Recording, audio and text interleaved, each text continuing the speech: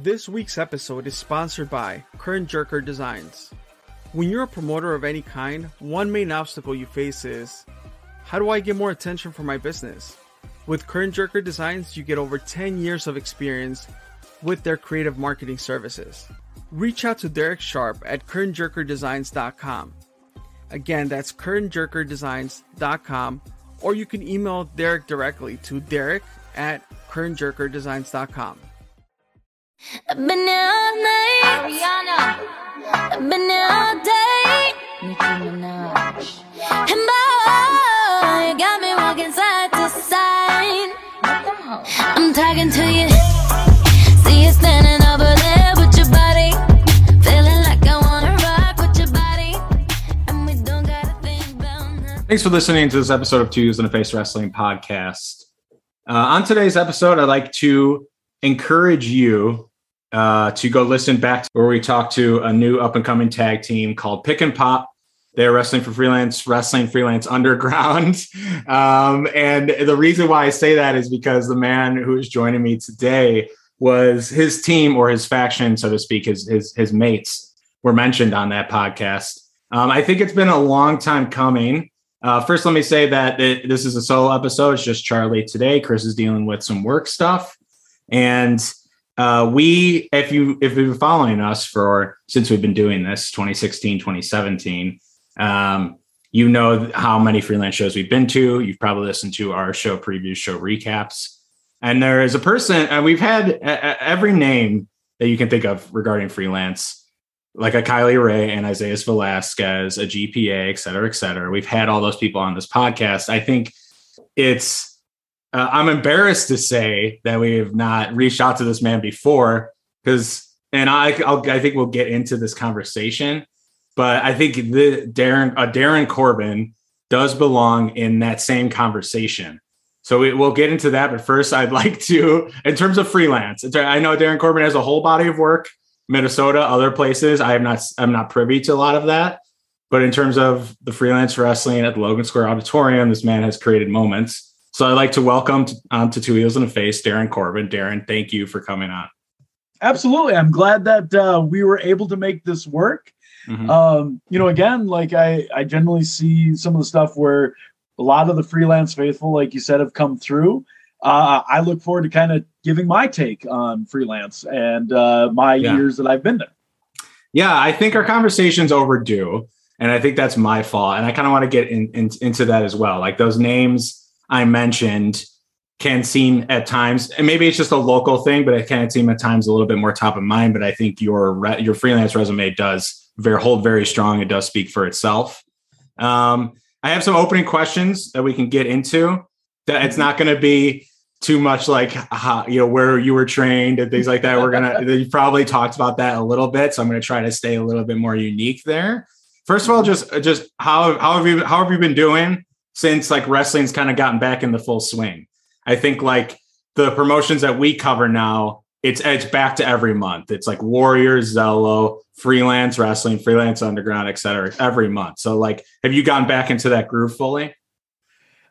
Yeah, a little bit. Like it's just odd. And the reason I say that is because, as you know, like a lot of stuff did cancel in January again.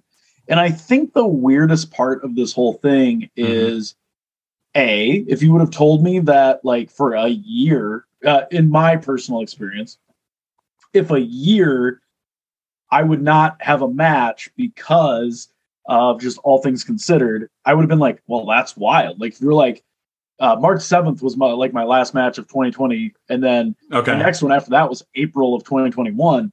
And if you were like, yeah, you're not going to have a match for a year. And this is coming from a guy who's only missed like 2 months at a time, like due to injury. So that was crazy. But then like January happened and then like things canceled again. It's like, oh man, I guess we're not out of all this. Mm-hmm. So there's been like a little bit, I would say, a mind shift in me where my mindset is like, I want to keep busy, but I learned to utilize time off a little bit better because I had so many weekends off that were normally compared to wrestling. So I've found a balance pretty well now where it's like a weekend off isn't like the end of the world anymore. Right. So yes, and I think we'll touch on just your full body work, because I think you have been doing this for a pretty long time, and there's a lot of respect I think that comes with that. But I noticed that I listened to did a little bit of research and noticed that you had been taking up running. Are you still running a lot as much as you did? Like, I think you started that right when the pandemic started, right? Yeah, I stepped on the scale and was like at the heaviest I ever was. I was like, oh no. And then when I was trying to get back in shape, they were like talking about shutting down the gym. And it's hilarious. Like, I used to always joke, I was like, if you added up all the miles that I ran, it probably wouldn't even add up to like the mile run, in high school. It's kind of like the joke I made. But it was one thing where you couldn't stop me from doing it. And it was the one thing, like, when I was at the gym and if I did try to do cardio, I always like would break a sweat. So I was like, all right, if the gym's going to shut down, I'm going to find a way. Right. So I went and I spent like $200 on like thermal, because Minnesota. Sure. And I started running in the winter. That was the thing. I started like running pretty consistently November of 2020. Luckily, it was a mild winter. Right. But I figured if I spent all that money, I would actually like use it. And people always joke about it and they ask me about it. And I always think back to the first time, like standing in my driveway and being like, well, you got to start somewhere. And like, knowing what my like app tracker was, like what my pace was, and just being like, well, you got 2 miles in you. That's good. And then like, I kind of started making it like a game and trying to beat it. Sure. And then when it started getting nice, I really just enjoyed being outside. And it definitely impacted big time when I came back for wrestling. Like, I've definitely noticed a lot of changes there. There you go. I'm glad you've been able to keep that sustained success. I think I just got about 2 miles in me. That's all I do at a time. So run to this one. That's where I think I'll be for a bit. But speaking of like continued sustained success, you've been doing this for 17 or 18 years. Is that correct? So I'm conflicted. Okay. Like it's like, okay, so I started in 2004. Yes. But I had to take like the year due to the pandemic. And like, do I still count that or not? So because like I used to always joke about guys who were like in the business for 20 years and they wrestle like once a year. And it's like, are you going to count that 1 or 2 matches? So I was always like skeptical. So I was like, I guess technically it's actually April 11th of 2004 as my first match. Right. So I've been involved or in the mindset of wrestling since 2004. So you could say like 17 to 18 years is how long I've been doing it. So it has been a while, but maybe that's just me being hard on myself on counting that year or not. I'm not really sure if I should. I would count it. I mean, it wasn't we were forced to not wrestle. You were building your brand. You were working out. Those are all preparation things you do. Yeah. So I would count it, but I wanted to ask, because I think that in my mind, right, who's Darren Corbin in my head? I get it back into, for me, born in 80, around you, running 89, experienced the Attitude Era. And that's when I really got into wrestling. It fell off in 2002-ish, 2002, 2003, went into high school, went to college, didn't really watch. And then I got back into it when Sting returned into a Survivor Series.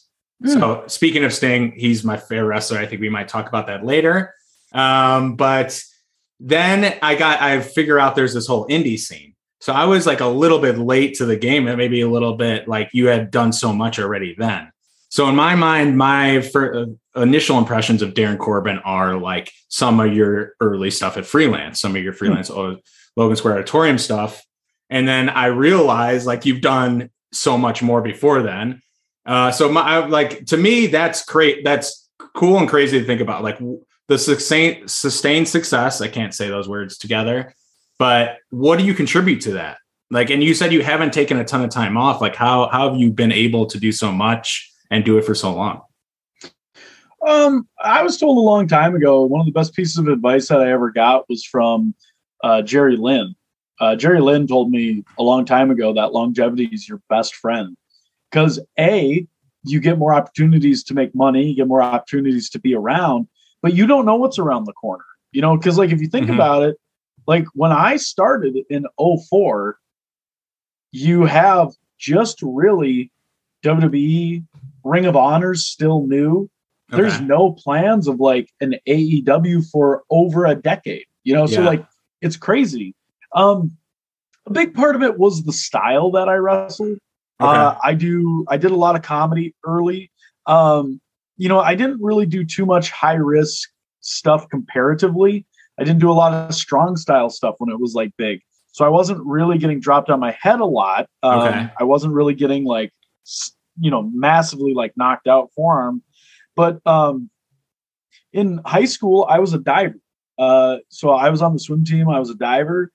But when I got to wrestling, like I was kind of around the same time that like Ricochet, Seidel, guys like that were on the indies, and they can do way cooler flips than I could. So I went a whole different direction. And yeah, the only 2 times I missed were I came down wrong on my knee. I missed 2 months, kind of like stretched out didn't tear, but blew out is what they said. They were like, you strained everything. Okay. And then I broke my collarbone. Oh shit. But luckily they were like, you broke it in the middle and not all the way through, so it will heal. You just have to take time off. And so they were like, you picked one of the easiest bones to break.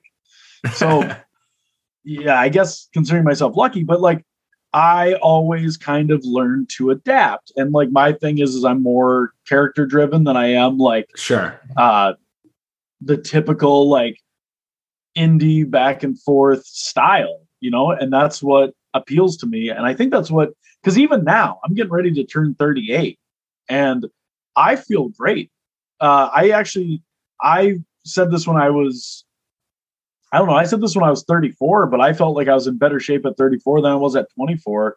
And now at 38, I feel like I'm in better shape now too. So like, I don't really have like a expiration on anything yet. I'm just going to keep going, because I said, as long as my body can take it and I'm having fun, and I'll just keep adapting. And that was my plan. Nice. Did the comedic timing come easy? Were you naturally kind of funny person, or is that something you had to learn, like how to be funny in the ring, like the timing of it, when to do it, etc.? Like this was brought up to me even before I kind of realized it, but it's funny if I were like, yeah, I think I always thought comedy was a strong point of mine, or humor was a strong point of mine, but the thing is when you try and tell somebody you're funny, they try and prove you're not. I think it's always kind of like, like make me laugh type deal. Like if you go to open mic night and somebody's like, you're really, they're like, all right, make me laugh, like whatever. I was always told that wrestling, in the sense of if you're going to be a comedy guy or do comedy things, being comedic is unexpected. You don't go and tell them that you're going to have the comedy match. You intertwine it in pleasantly. And when people are like, oh, this is entertaining, the stuff they do is entertaining, but you don't tell them like this is going to be the comedic match, because then they're like, all right, impress me then. Make me laugh. Yeah. But I always felt like it's better when it's kind of out of nowhere, or out of a genre that you don't expect, which I think is the fun part about wrestling. Okay. But I thought I was always creative, and I thought that I had a couple guys that I had watched, and more people were looking to be serious than actually be comedic. So I just put my own little twist on things. And over the course of that time, like I was able to pick things up and like develop them, and then learn from other people who did it to see where the timing comes. And it became like a whole new world, like a whole different style of wrestling. Yeah. See, when most are zagging, you zigged, I guess. I think you probably saw the opportunity to be different. In that sense, and then people remember you. So like I said, I talked about like my first impression of you, and I think Chris would say the same. But then we knew you as Darren Corbin from at Freelance at the Logan Square Auditorium, and then we would see circulating online was like old DVD covers or old show posters of your time at AEW, like wearing a hockey jersey. So I got to know, what your time was like there. Like, I'm assuming that was probably maybe when you were like closer to the age of 20 or around there, like, or I don't know. Like, when was your time there, and how was your time there? I believe it was 2007 to 2013. Okay. That was the main. So the deal was, I was wrestling for IWA Mid-South, and between Mid-South and AAW at the time, I don't know if it was like there was a little bit of heat animosity. Sure. And I think for AAW to be able to steal Cannon and the North Star Express away, it just happened at a perfect storm. Like the timing of it happened where they were looking for something new. We were something new. And it was I want to say like a big get, like that was the deal. Okay. So the demand for us, we had already been in mid-low. We had already done some stuff. So we were known in Chicago area, or at least around the suburbs. So coming to AAW, the deal was it pretty much gave us stability. Let's go with that. Like the thing that was pitched to me is, we have shows every month. We want you guys to be here. This is the plan. This is what we do. And so we knew that all three of us could ride together, come down, do the shows, and be set. Okay. And I was there for, so the North Star Express was the tag team. Mm-hmm. So hence the North Star hockey jersey, the vintage jersey for Minnesota. And Ryan and I were a team for a long time, up until pretty much really until he stopped traveling extensively, probably like 2011-ish. And then I was teaming with Marion Fontaine for a little bit, and I was with Fontaine. So I was mostly always in a tag role of some kind at AEW. Okay. And I really, truly feel like the deal is I started to see like kind of a changing of the scene there. Mm-hmm. A lot of the guys that were like either bigger at certain areas, I felt like Chicago, AEW specifically, was able to pull West Coast, East Coast. If a match was popular there, they would bring that talent in, and you could see that at AAW, Sure. So you could see, like, for example, I think a good example of this would be Davey Richards and Michael Elgin at the time had like like a 5-star match or something at PWG. That match was done at AAW, So like that was what I noticed. But we've talked about my style already being comedy, and I was abruptly cut out of the tag because Ryan stopped coming. So like, do you put me like what you were doing with me? Like I kind of got just thrown. It was like, imagine suddenly you're in a team, it's done, and now you're on your own. So It was like, I was kind of struggling to find like my foothold at AAW. Okay. And I could see like what the climate was slowly becoming, what the matches were starting to be. And I was just kind of like, it came to a time where just like at IWA, I felt it was time to move on. And Sure. It wasn't a good fit anymore for me. And that was the split. And then freelance started up slightly after it. And freelance, like the biggest thing is I don't know how public really a lot of it was, but freelance was an opportunity for the guys who were not getting anything other than pre-show matches in Chicago, a chance to kind of have their own thing. Mm-hmm. And what I saw was a lot of heart at freelance. And I saw a lot of guys that were hungry for it. And I wanted to be the same thing when I talked to Jerry Lynn. I wanted to be a guy who helped those guys. Yeah. So my deal was I found a lot at freelance. That was like a place that I could go and actually be an asset. And I hadn't felt that way at AAW. So that was what led to me going that direction in Chicago. That's awesome. Yeah, actually that was going to be one of my next questions is like, what does freelance wrestling mean to you? So it sounds like a little bit of that mentorship role, a lot of heart. Is there any, when you think of freelance wrestling, is there anything else that comes to mind?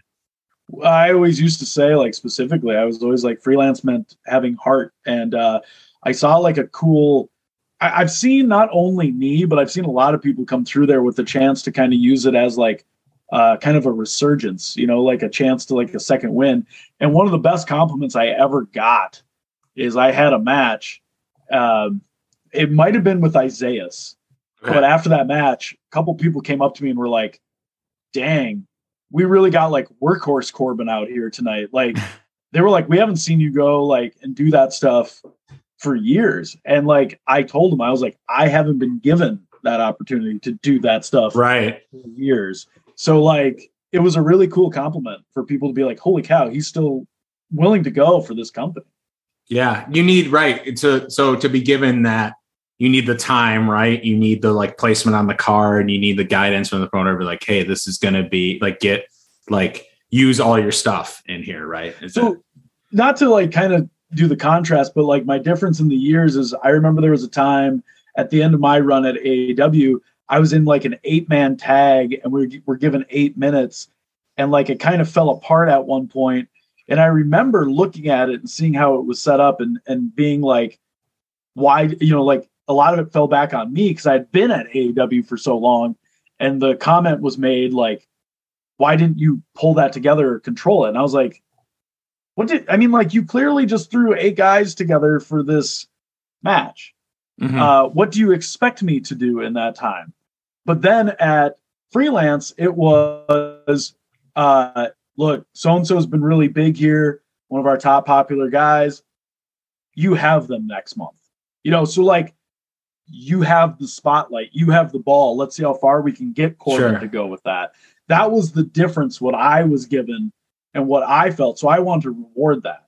So I had somebody who was like, let's see what you can do. Let's see what you can do here. Let's have fun with it. And that inspired me to keep putting out the matches that I was doing. Yeah. So I tweeted earlier, and I sent out a YouTube video. This is like not, I didn't tag you in it, so you might not have seen it, but, it was probably your most famous moment at Freelance. So it was the pipe bomb promo, right? I rewatched it back. So there's 2 parts in that still got me. Like I was sitting here making this agenda and I still laughed during it.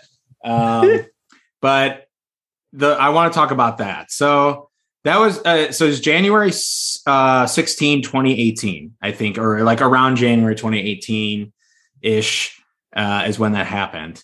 So, for context here, I think for like the listeners, Shug D, I think, was a champ at the time. Correct me if I'm wrong in any of this. Shug D was a champ at the time.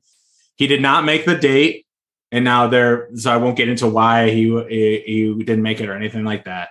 But he did not make the date. So I think maybe were you scheduled to wrestle him? It was supposed to be a championship match. It was supposed to be me and him. And then so Corbin went out to the ring, and that's what I want to talk about. Like, so the promo was what did you got? And you don't have to reveal all the secrets or give me as much as behind the curtain as you want, I guess. Don't say anything that would get you in trouble or that someone would want to hear. But like, what was the plan? Was it just like, okay, if he's not going to be here, I'm just going to do this? And then going into it, how much of it was like thought up before? How much of, I know some of it was off the top of your head, but how much of it was off the top of your head? What was like your mindset going into it? So the funny thing was, okay, so I started at Freelance. Yeah. And I was kind of off and on. I would say like semi-regular. You in that time, 2017 rolls around, and at the end of 2016, a promotion I was wrestling for very consistently shut down, and a promotion that I probably had my most exposure out of, which was Paragon, they stopped running as well. So I lost 2 major promotions that had kept me really busy for the past at least 2 years. So the deal was, I met with one of the guys who at the time was in charge with Freelance. And I said, look, here's what I want to do. And I will always respect this to this day. I said, I want to be here all the time. This is a place that makes me feel like I could be an asset. Either tell me that this is what I want. This is what I want to do.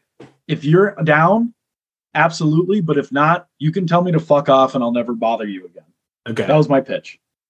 And without hesitation, basically it was, yep, no, we can do that. So that was actually a conversation. I don't know how much he cares if I do it, but that was my conversation with Matt Nix. Okay. That was to start coming to freelance on a more regular basis. But at the time, one of the guys that he was working with, I was like, looks like I'm going to be a regular here. And he goes, so what do we do to get you over? And I wasn't like offended, but I kind of was like, for real? And he's like, yeah, what do we do? And I was like, give me a microphone for 5 fucking minutes. I'll get myself over. And so then we started initially what happened is it started a heel turn. And that's what I did there. So it started a whole new concept, because I was trying to do like half and half of the morality character is what I was trying to do. So that was a St. Louis thing. We tried to bring it to Chicago. Didn't work as well. So then this flipped the switch. Now, the thing about freelance, this particular show, is I'm supposed to wrestle Sugar for the belt. Sugar wins the championship the previous month. Mm-hmm. And then I believe it was that week that that they found out he wouldn't be there. And in February, he was in England. So he had an opportunity. So we knew he was going to be gone for the next 2 months. Sure. Because of the fact that this was the advertised championship match and it was so short notice, they were like, I don't know what we're going to do. And I said, do you care if I get the microphone and I try and hype it up in the time that he's gone? That was originally the only thing that I had my goal on. And there was a part of me that, like, as I was thinking in that week, I kind of was like, how funny would it be because I thought I would get people really pissed. I thought it would be hilarious to do the Punk promo, but just replace John with Sugar and just tweak it just enough. And I wanted people to be like, I can't believe he's ripping off CM Punk. And like, as if I don't know what I'm doing. Right. I think that was kind of the reaction, right? Weren't people saying that initially? There was so like, if you liked it, you were kind of like, oh, he did an homage. Yeah. If you hated it, you were like, he's just ripping off Punk. Sure. And as if I didn't know or was so like, I'll be honest, I was listening to like what he said. I listened to the promo a lot on the way down to Chicago, and I was like, how can I like flip this a little bit? But what happened is during the promo, while I had like kind of his promo going through my head, I just was kind of like, I guess I know bullet points, but I just didn't really know how to keep it all together. So I had like ideas, and I don't like to script things. I don't like to really do like plan word for word, because then it doesn't feel natural. And in this case, there was no way I would have been able to do it. But then obviously, as you know, at the end of the promo, there's the one fan who's just like constantly heckling me, and I just turned it and then like switched it. So like I went off on him. And like the funny thing is normally my mouth will get me in trouble a lot of times. Like I'll say something where I'm just like rambling off. So I was like, I'm kind of glad that I said stuff that was still slightly humorous, but like nothing that was like majorly offensive except for him.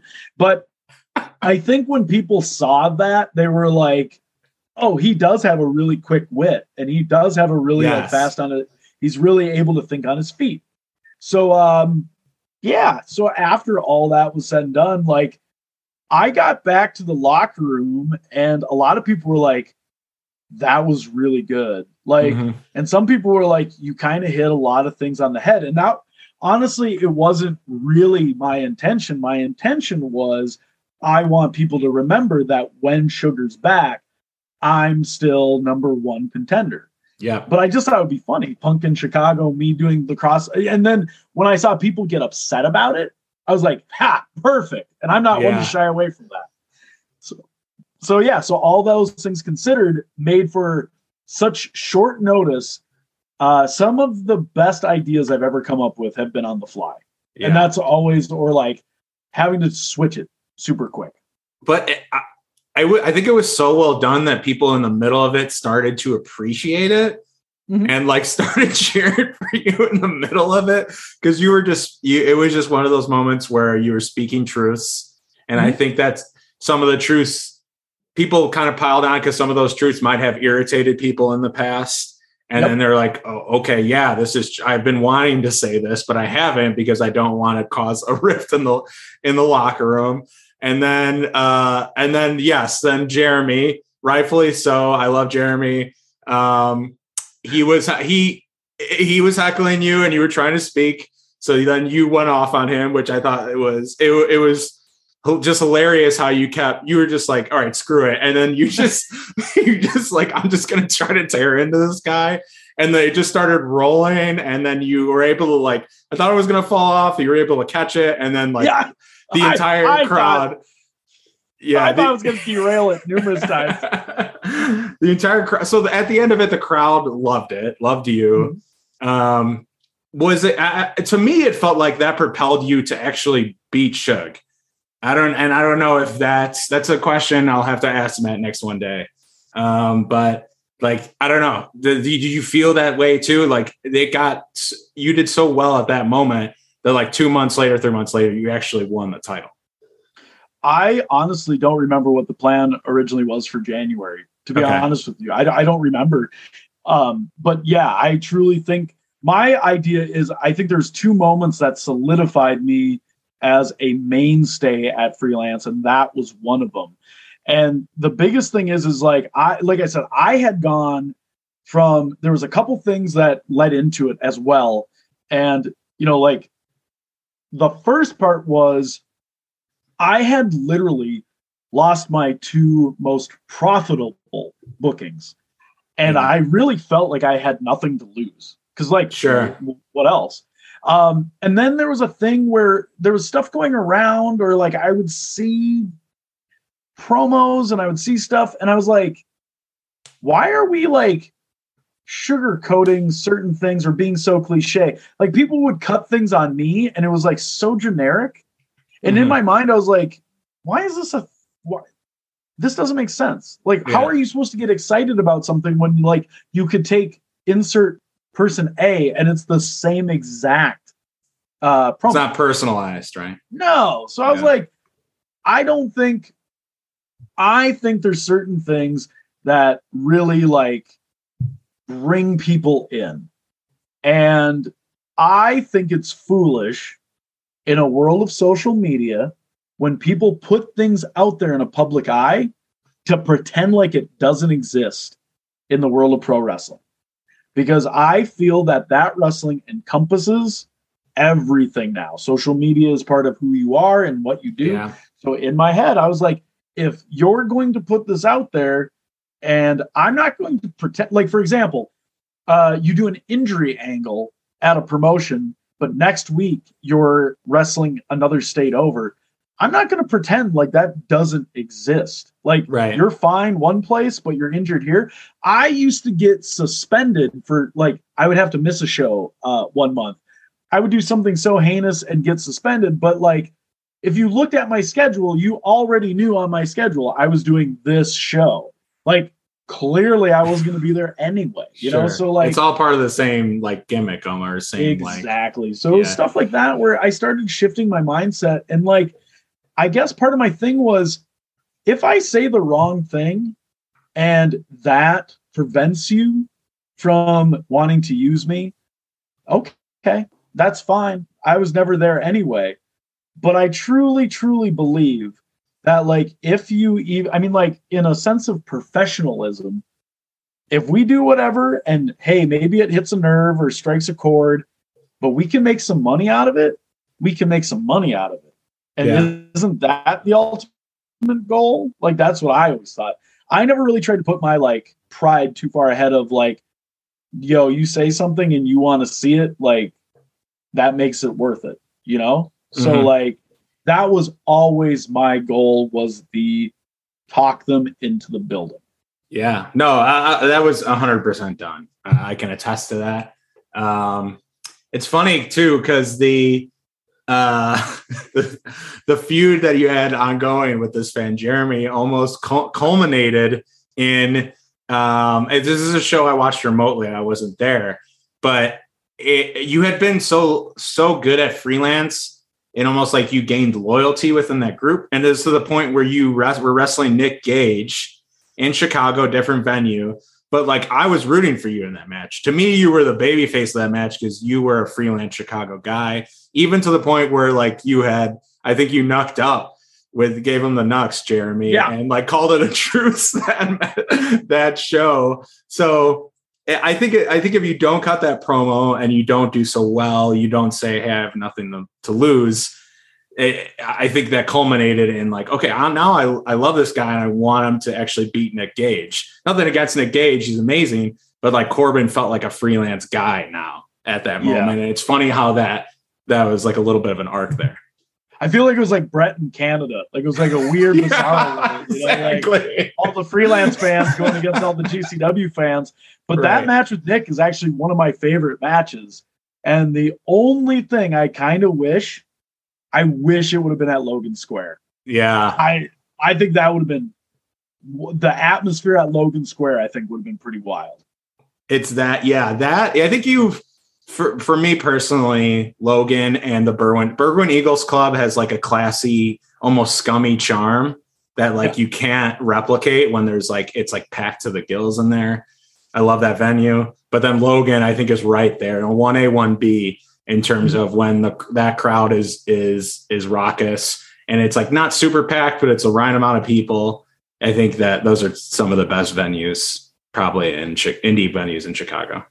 Logan Square is one of my favorite spots to wrestle. Has always been, because I've done numerous shows there for different promotions, but I always love Logan Square. I just think that there's something about that building when you transform it with the lighting that it looks awesome. I always dig it. Yeah.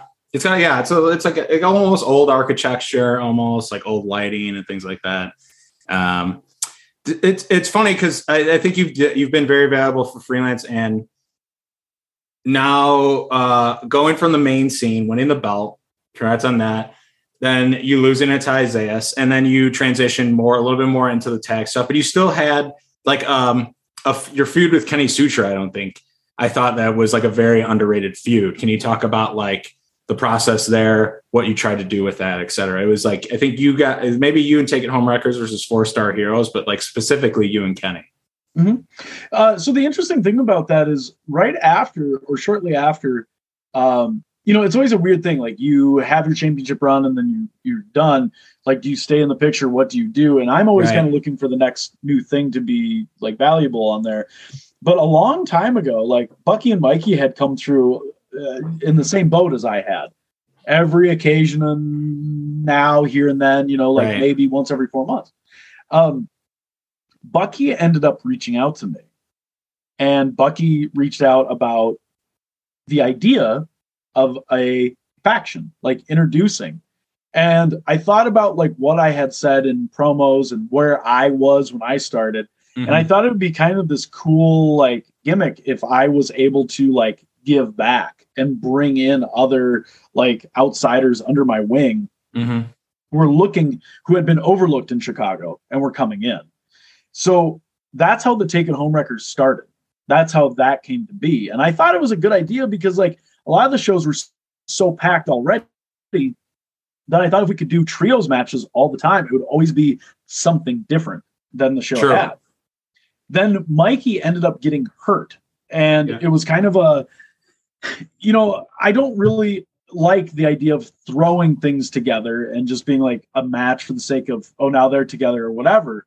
Sure. But originally the plan was with 4-Star Heroes and the originals, I kind of wanted to have it where Kenny Sutra was the neglected member of, you had like Alex Olson and Castro and like Craig Mitchell, and they were all getting opportunities, but Kenny wasn't. Right. So what I wanted to it appear is Kenny gets put with the Take It Home Wreckers because what we believe in is what Kenny's going to believe in. And we're going to take one of Freelance's own and turn it against the whole establishment. Sure. So rather than just having a guy fill in for Mikey, but the funny part is we had enough for when Mikey came back that in the scheme of things where like blow-offs would fall or shows would fall, the timing, and then also knowing what the pandemic was going to bring, the timing was actually perfect from the time of Mikey comes back to the turn. Mhm. Then when they actually get their comeuppance, and then the feud ends, and then right before the pandemic happens, the Taken Home Wreckers get the tag belts. You know, like it was perfect timing. But I always want everyone to feel like they get elevated out of everything. That's what we should do. And I wanted it to be like, hey, when this is, you know, like I didn't want it to be just one match. And actually, the funny thing is, you know, I'm never one to like attest to this, but Kenny and I had a singles, and we were both sick as a dog, like for this singles match. Like I was the sickest I had ever, like in 2 years. Like I felt shitty that entire week, and I was like autopilot. And he had like some stomach virus. Oh shit! And he had like a fever and a stomach virus, and I was just like, all right, let's get through this one. Like, you know, like in my mind, I was like, it's going to a feud. I'll feel better next month. You know, I was like, I mean, I was run down. And like some people were like, do you think you had COVID? Like, did you think you got it before like people knew? And I was like, I'm not one to speculate, but all I know is I was sick. Okay. And like, so the idea like of that match and what we did being able to be fine was good. But my hope was the Taken Home Wreckers would go off to do other things, showing what we did. Kenny would continue to show what he did. And like, I think with the pandemic, he just hasn't been around as much. Sure. But like, Taken Home Wreckers got the tag belts out of it. But like that feud, I definitely thought we had some fun matches in there. Yeah. You know? And again, like the intertwining, I thought that street fight with the 4-star heroes and everything was great. I thought that was good. Yeah, I think it was a really underrated feud at the time. I think there might have been some stuff going on at the top of the card, but I was like, even on our show recaps, we were like, we made sure to talk about that. The name Taken Home Wreckers, right, inspired by Freelance's home, right? You know, you twisted that around. Yeah, a little bit. Yeah. So like Freelance's home, and then we were going to make it our home. So we were like, I can't remember exactly. We talked about it. Like, I think it was last month. We were like, how did it come in? And I can't remember if it was like a pun, but it was based on that. It was based on the Freelance's home. And we were like, I don't remember if maybe it was one of the deals with streaming and making sure that we don't go over on the stream for IWTV. So we were like, take it home.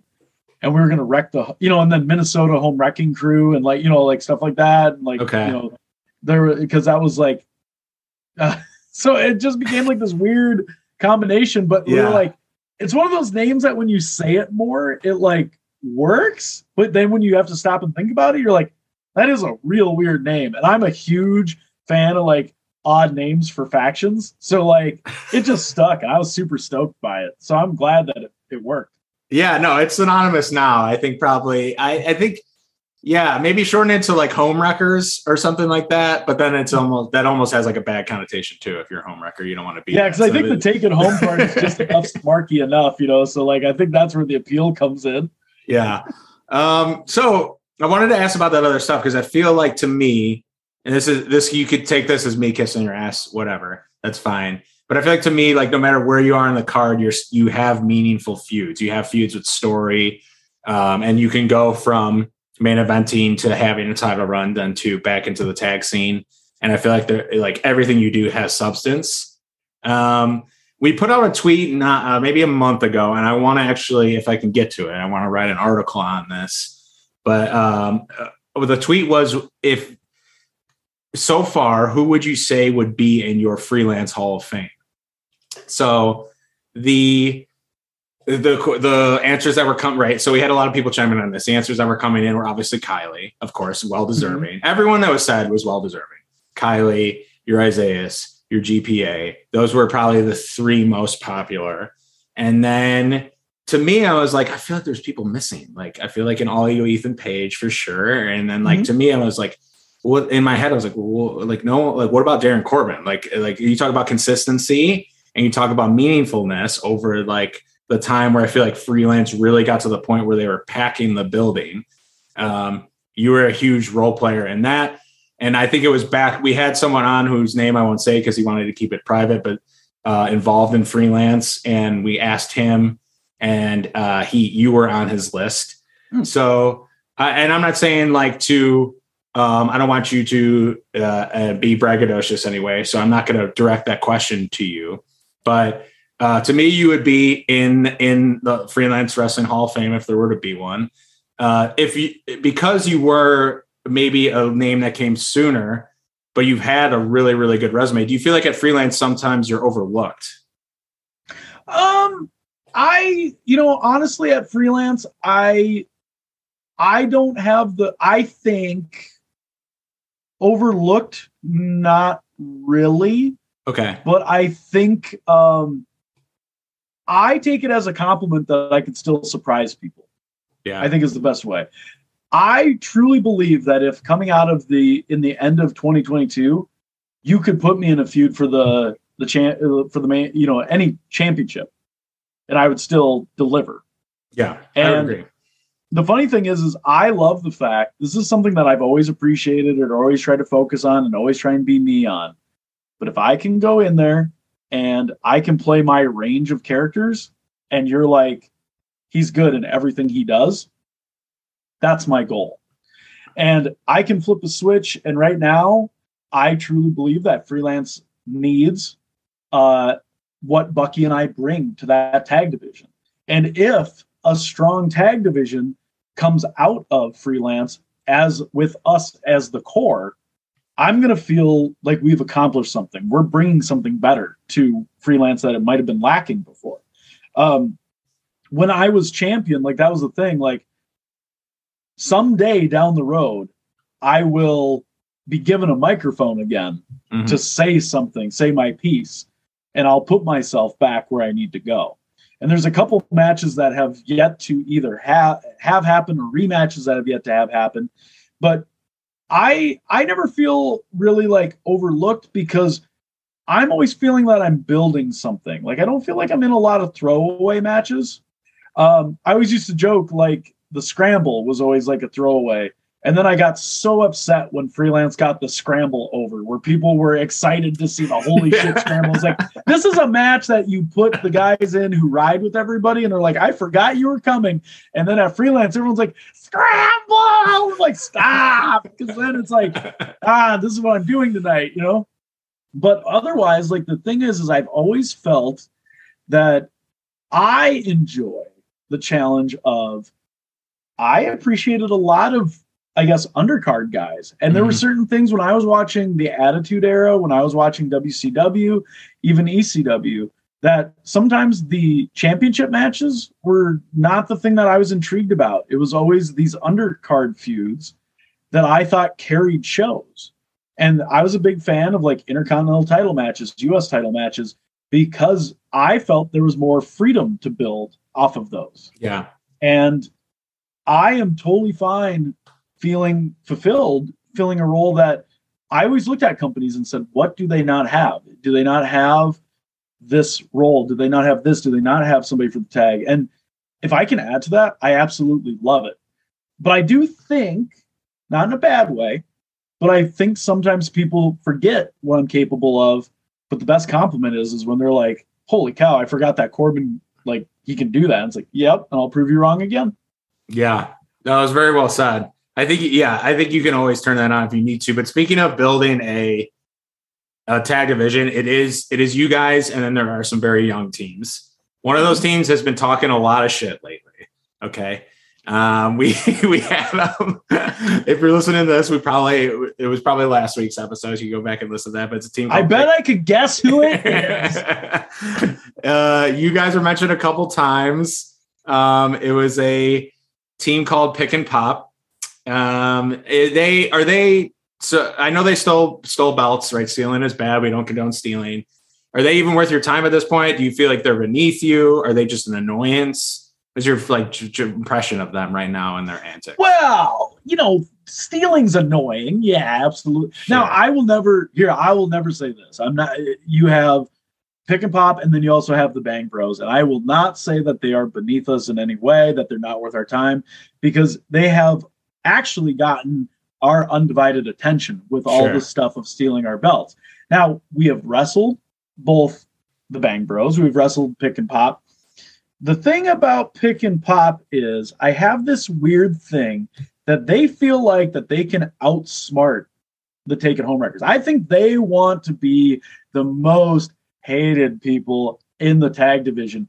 And I think they want to be like the crafty, like, they sneak attack, they steal our stuff. Yeah. But guerrilla tactics. Exactly. When you combine myself, Bucky, and Mikey, you got a long way to go with all that experience to kind of fit in. And I'm not saying that I truly believe, and I bet if they listen to this, they will agree, but they will not acknowledge it. But they look up to us because we paved the way for them to come in. Right. I know both of them look up to us. I know right now they're thinking, he's probably right. And my words are true, and they can't deny that. So in my head, I am not going to take anything away from what they do. And I remember watching Pick and Pop versus the Bang Bros. I remember watching that crazy spine buster, double pickup spine buster. Mm-hmm. I remember thinking, like, these two teams are going to be real good someday. Not 2-year title reign, take it home record's good. Right. But someday they'll get there. So, they can sit and talk all the shit they want, but the truth is they aren't the champions, no matter how much they claim to be with our championship belts. No, you make a lot of great points. I think in terms of experience, you definitely got them beat. That's probably why they may have resorted to certain tactics. I think that's a little bit of Pick and Pop style. But I guess we'll have to see what happens. Hopefully that leads into something entertaining for people like me. There's one more question I got before we kind of get into the guilty pleasure stuff.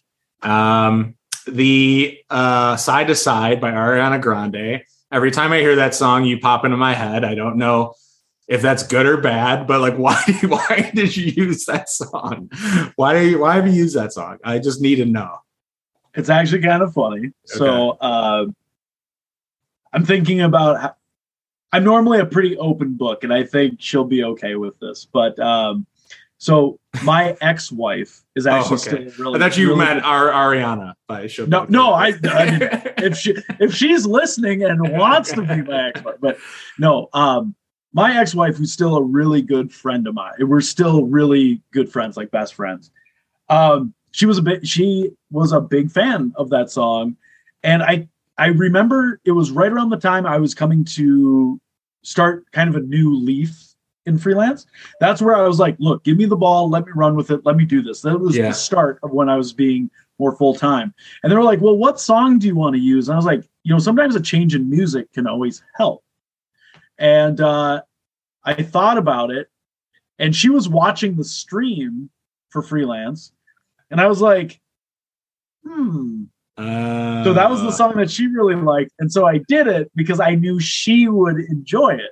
Okay. So the funny thing was she was at home watching the stream, and like I remember her tweeting and being like, he's coming to the area. So like, and then eventually it's just one of those things where it just sticks after so long. It's so stuck. It's so stuck. That was the origin of it. I needed something to change up a little bit.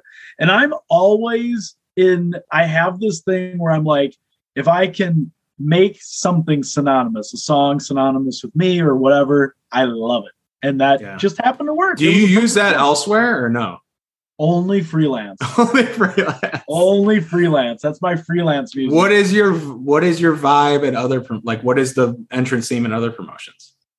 The one I use consistently. Like if people are like, what's your main theme?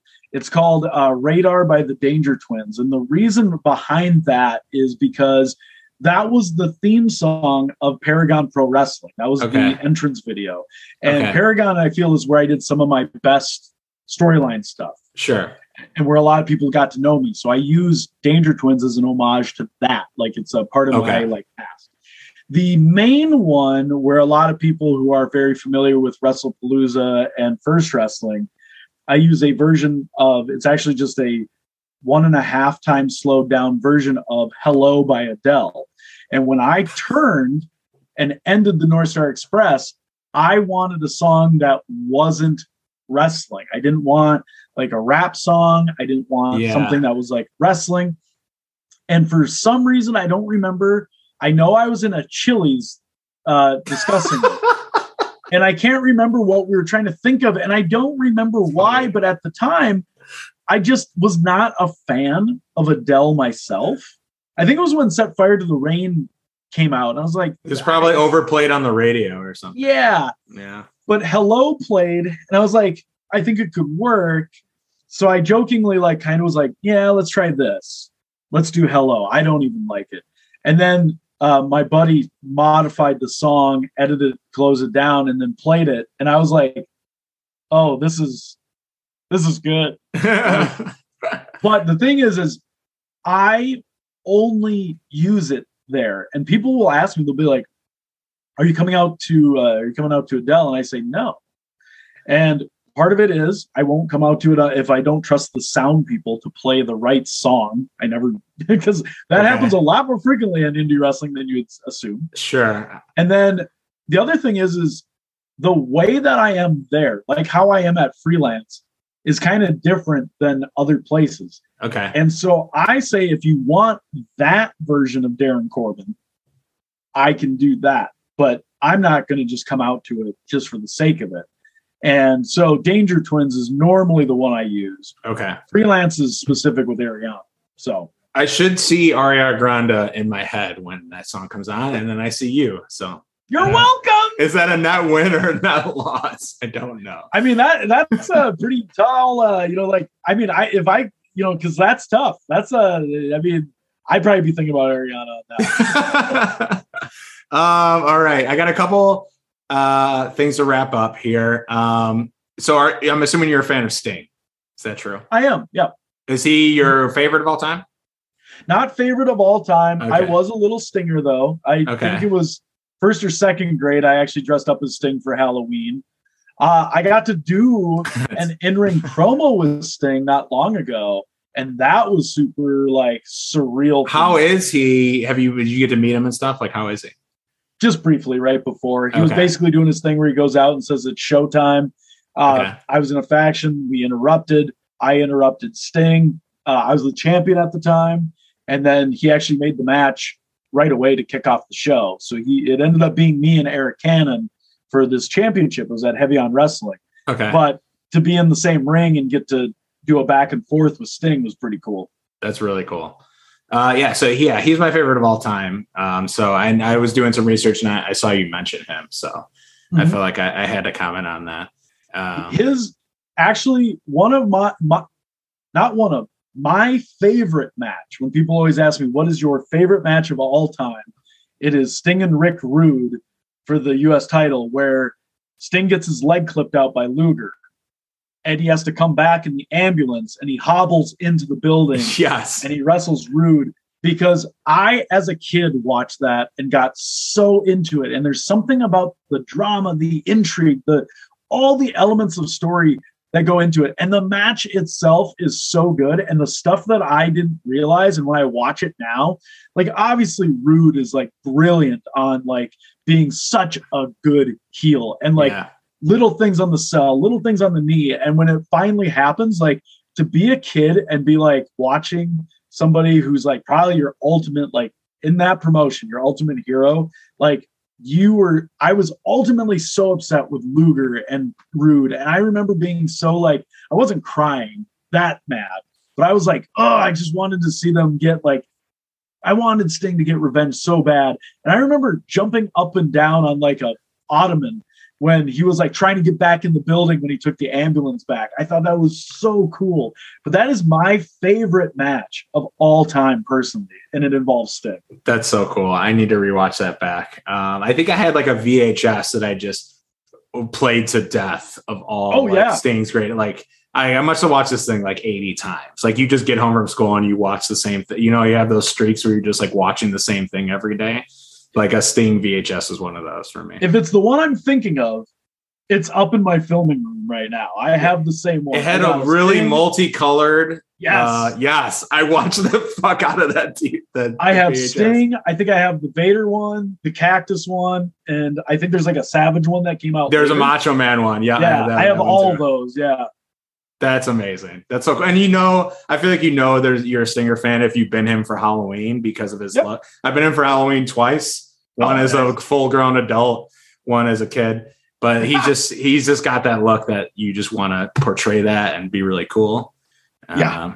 That's so great. I want your Madden season. What the fuck is going on there? I just see you tweeting out these random names and this random shit. Can you fill us in on that? Okay, so like it's so funny because Madden 06 is the last Madden stuff that it's the last Madden game that I liked because I could take a franchise, move them, build them up from the ground up, and had an understanding of it. And like I always put my rules and regulations out, but like my thing was it was just I always tried to make dynasties. I liked working a team from the ground up. Sure. And I just like to have like against myself. I get really mad at certain video games. Okay, same. I've broken a lot of controllers, and now that PS2 is a little harder to find, I got to make sure that I don't break any of those controllers. That's what you're playing this on a PS2? Yeah, I broke out my PS2 and interesting. I started, and this is something I used to do all the time. I build up a team, but eventually you get to a point where your team's really good, and then you get annoyed. So like, or it just gets complacent. Right. So then I started trying to build up a new team. And then when I started doing the under 30, it was fun because then I loved having to deal with a rebuilding year. I always thought that was fun. But I feel like I play the game like it's a Key and Peele sketch, like the East versus West and the weird names. Yes. And I don't want to do Twitch, not because I don't think, but it's just, I don't want to do Twitch because I don't think this is different enough. And I don't want to try and find out how to motion capture a PS2 and bring it through. So like me live tweeting it is fun. And I get a kick out of when people like follow along. And I have fans now that come up to me at wrestling shows and are like, the most recent one that was great was somebody who was like, I had two fans that one came up to me and said, I really hope that the Red Snappers make it to the Super Bowl for a third straight year, but I know if they do that you move on to a different team, and I really enjoyed you building them up. So that was funny. And then I had one where I had a defensive tackle named Pancakes O'Neal, and due to salary cap, I had to unfortunately let him go. He was 29, so he would only last another year on my team. Right. Can't have anybody over 30. Okay. And somebody came up to me, botted 8x10, and goes, I'm really sorry you had to let Pancakes go, but I'm kind of rooting for him if he goes to a different team. And like, I just thought it was hilarious that like certain people like would follow and go for it. So now that I'm trying to build up this new team, it's funny. It's just the second season, but it's a slow process. So I enjoy it. Now it gives me a fun little interaction with people on something that I've always liked to do. So. Yeah, no, I just thought it was a unique string of tweets that came through the names, of course. If people haven't seen those Key and Peele sketches, you need to go watch them immediately. They're so funny. So good. And then last, I have one fan question, but first I want to ask.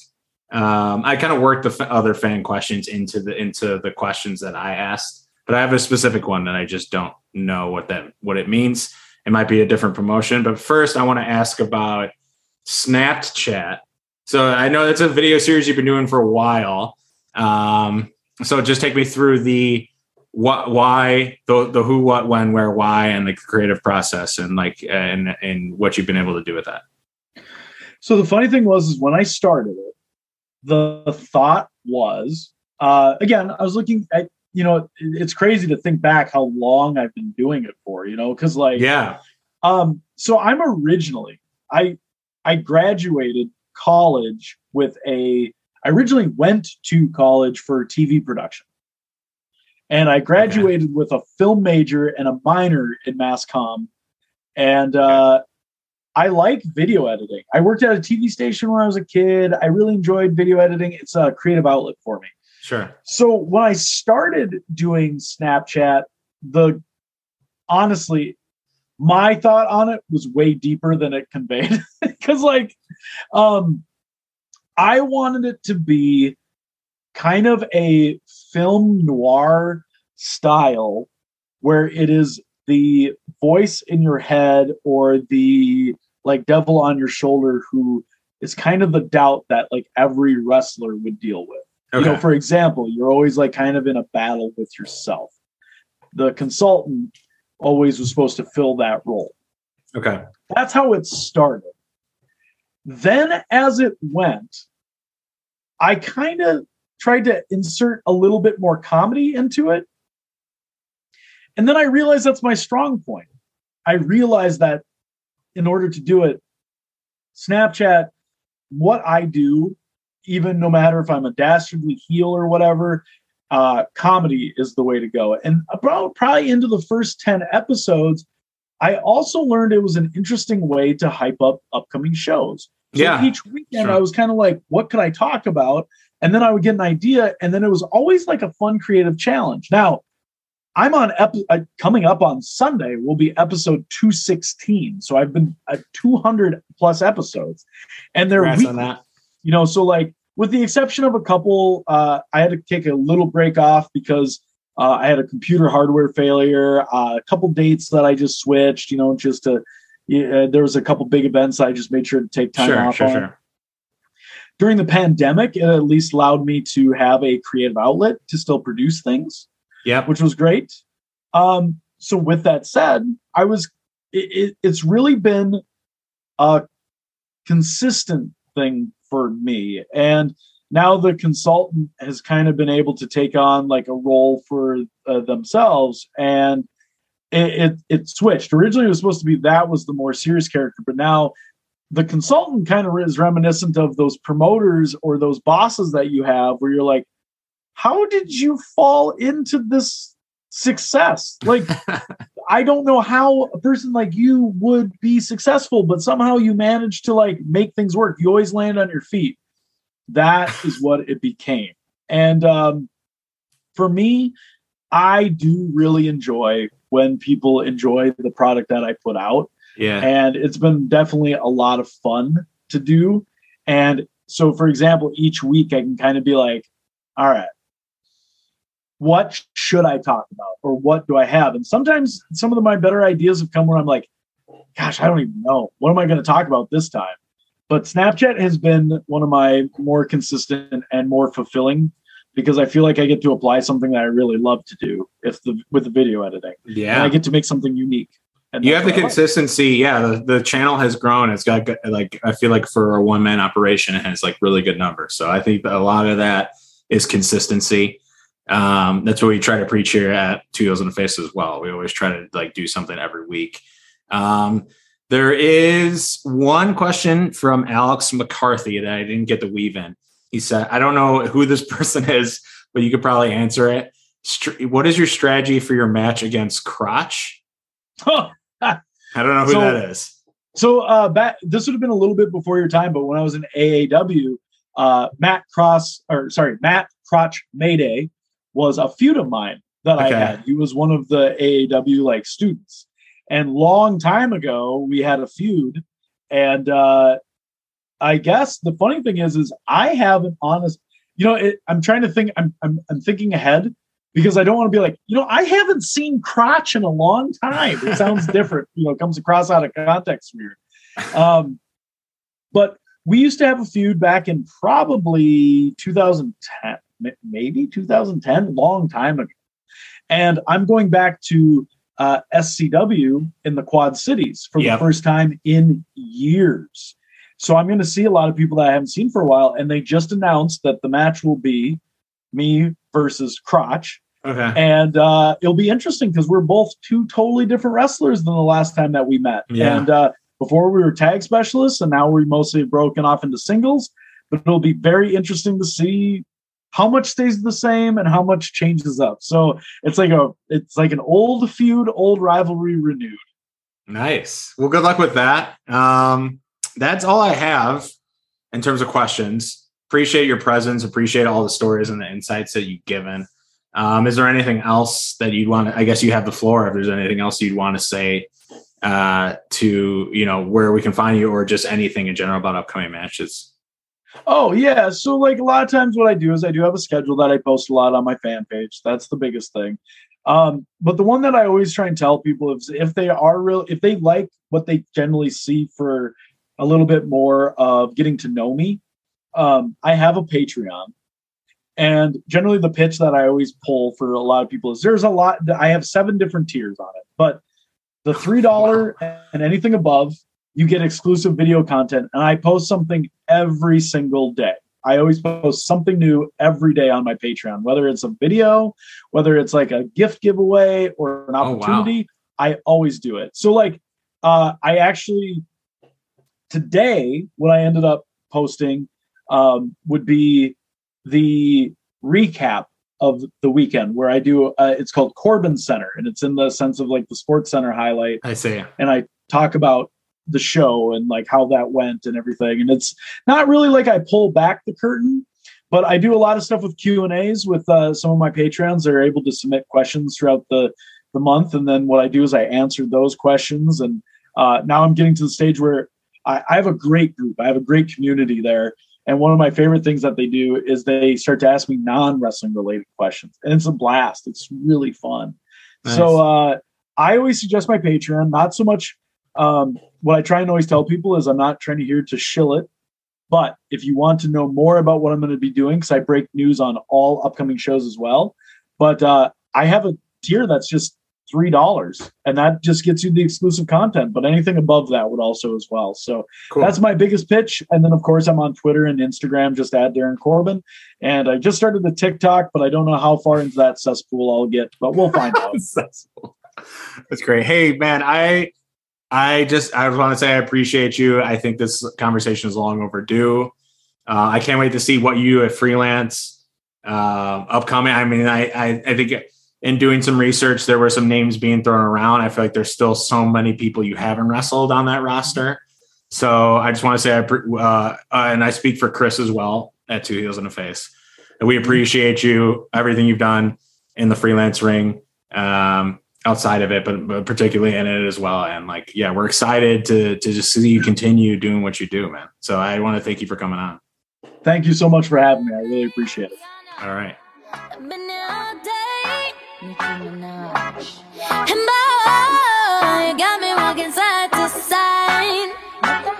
I'm talking to you.